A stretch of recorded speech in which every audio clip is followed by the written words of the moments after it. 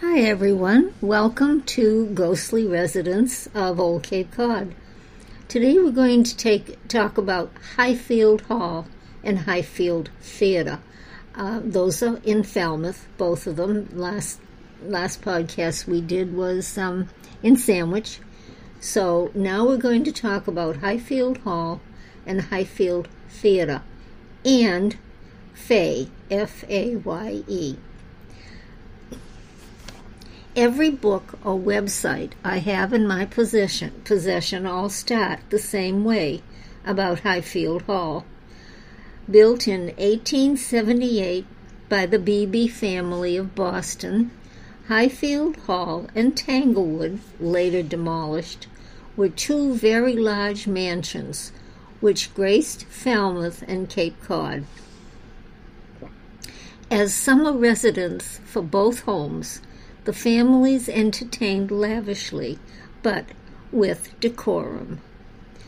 When the last heir died in 1932 and left no heirs to inherit, the properties were shuffled back and forth between philanthropists, finding the properties too overwhelming and too far into disrepair to bother keeping them. The wrecking ball took Tanglewood, but it was held in abeyance for 20 years as the residents of Falmouth and various volunteer organizations tried to keep the structure from falling prey to that same wrecking ball. Thus began the restoration. I send you to the website for that information.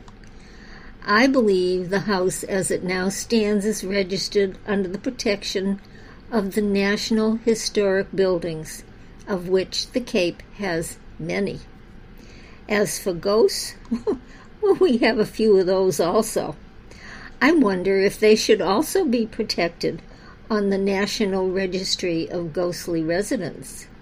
Something to think about. With much of the restoration begun in 2001 and more underway, I want to shift attention from the actual hall to the Highfield Theater. Created in the old standing barn in 1947, Highfield Theater was born. It had a rocky start and almost went under. DeWitt Terhune and his wife brought it back to life, and under Terhune's watchful eye, the theater finally flourished. Enter Faye, our resident theatrical ghost. Anyone involved with the theater is prone to believe in ghosts. Rumor has it that Faye was a young girl, origin not known if she was a servant or a member of the Highfield household, or if she was a summer stock player in the theater. No one knows for certain who she was or where she belonged. They, the actors and staff of the theater, have had a few encounters with her over the years. Her story is a sad one, as it is rumored that Faye and a stable hand fell in love. When Faye's parents found out, the boy was dismissed and sent away. Faye, distraught, hung herself from the rafters of the barn right above the stage of the theater. Creepy, huh? Sort of. Anyhow, Faye is as much a part of the theater as any of the actors who played there.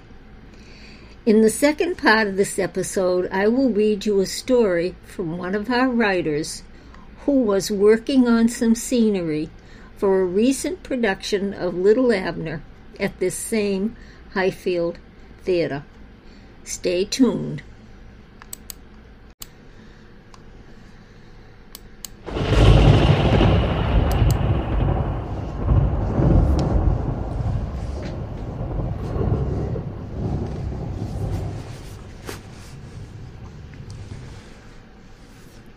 Hi everyone, welcome back. This is the second part of this podcast, and this is An in-person encounter, written by Jeff Kamish, who is one of our writers, and he sent me this on December 28th, so it's really current. And I'll read it to you exactly the way he sent it to me. Quote, I drove up the hill to Highfield Theater, windshield wipers barely keeping pace with the heavy, wind-blown downpour.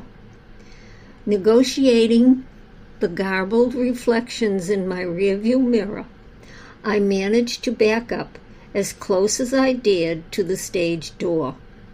Several hectic trips through the pouring rain got me and my cans of paint inside the musty, smelling theater. Excuse me. I spread my wet raincoat over a seat to dry and damply arranged my equipment in front of the scenery flats that remained to be painted. I was pleased with how the designs were looking. The show was Little Abner. I had immersed myself in the comic strip art of Al Cap and adopted his brightly colored, hokey style for the show's scenery. Tonight, a couple of flats and the final backdrop needed painting before the show went up the following night. 3 volunteers had promised to come and help, so it would not take long to complete. Excuse me. Alone in a dark theater, with only the stage work lights on, is an eerie experience. Highfield Theater was built in 1876. It seemed laughter and applause lurked in its dusty corners. Beyond the feeble work lights, dark rows of seats, peopled by ghosts, generations of family residents and summer visitors, entertained through the good times and the bad. Marriages, births, wars, and depression. A kaleidoscope of images, from sepia to Kodachrome. I worked fast. The eccentric and exaggerated shapes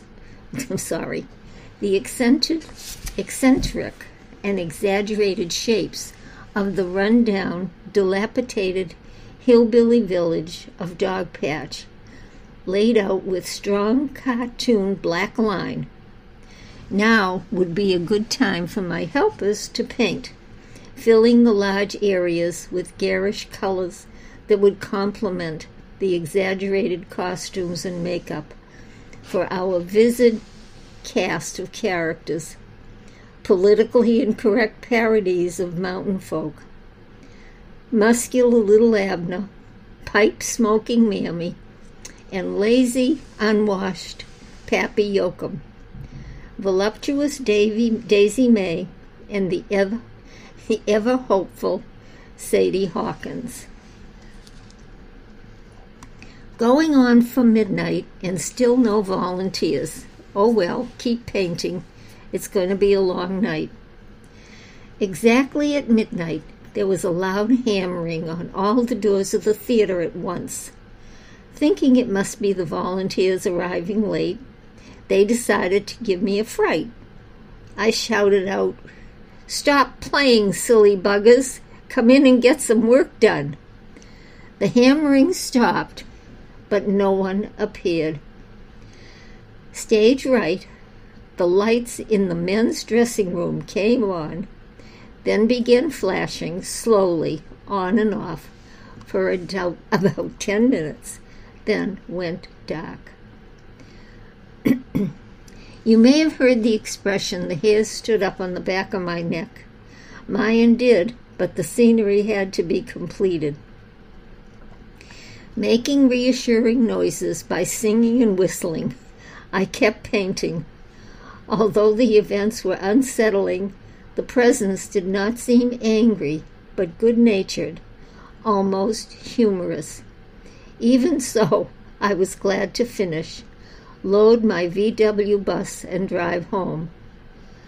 The director was delighted. I had been visited by Faye. Tradition says she only appears before a successful production, the director told me. Faye has a sad story in life. Now, this I don't know. He's quoting here. Maybe this is true. I don't know. A member of the Beebe family who owned Highfield Hall, a grand house near the theater. Faye fell in love, some say with a stable hand or with an actor. The scandalized family had the lover dismissed and sent away. Faye, distraught, hanged herself from the rafter above the stage. An afternote, our production of Little Abner had a very successful run, unquote. And there is an in-person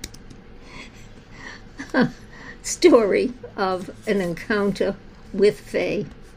Thanks for listening. Again, this podcast is created on Anchor FM. Thanks for listening. Hope to hear from you soon. Let me know if you like this kind of a story. Thanks a lot. Talk soon. Bye.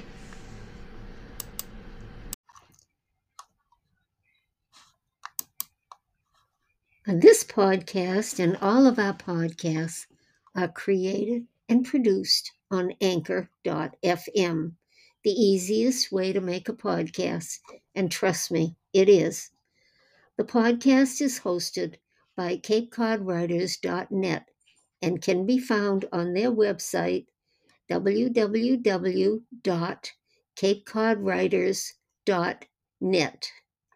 You may also find us on Anchor FM, Apple Podcasts, Spotify, Google Play, and iHeartRadio, or wherever you listen to your podcasts.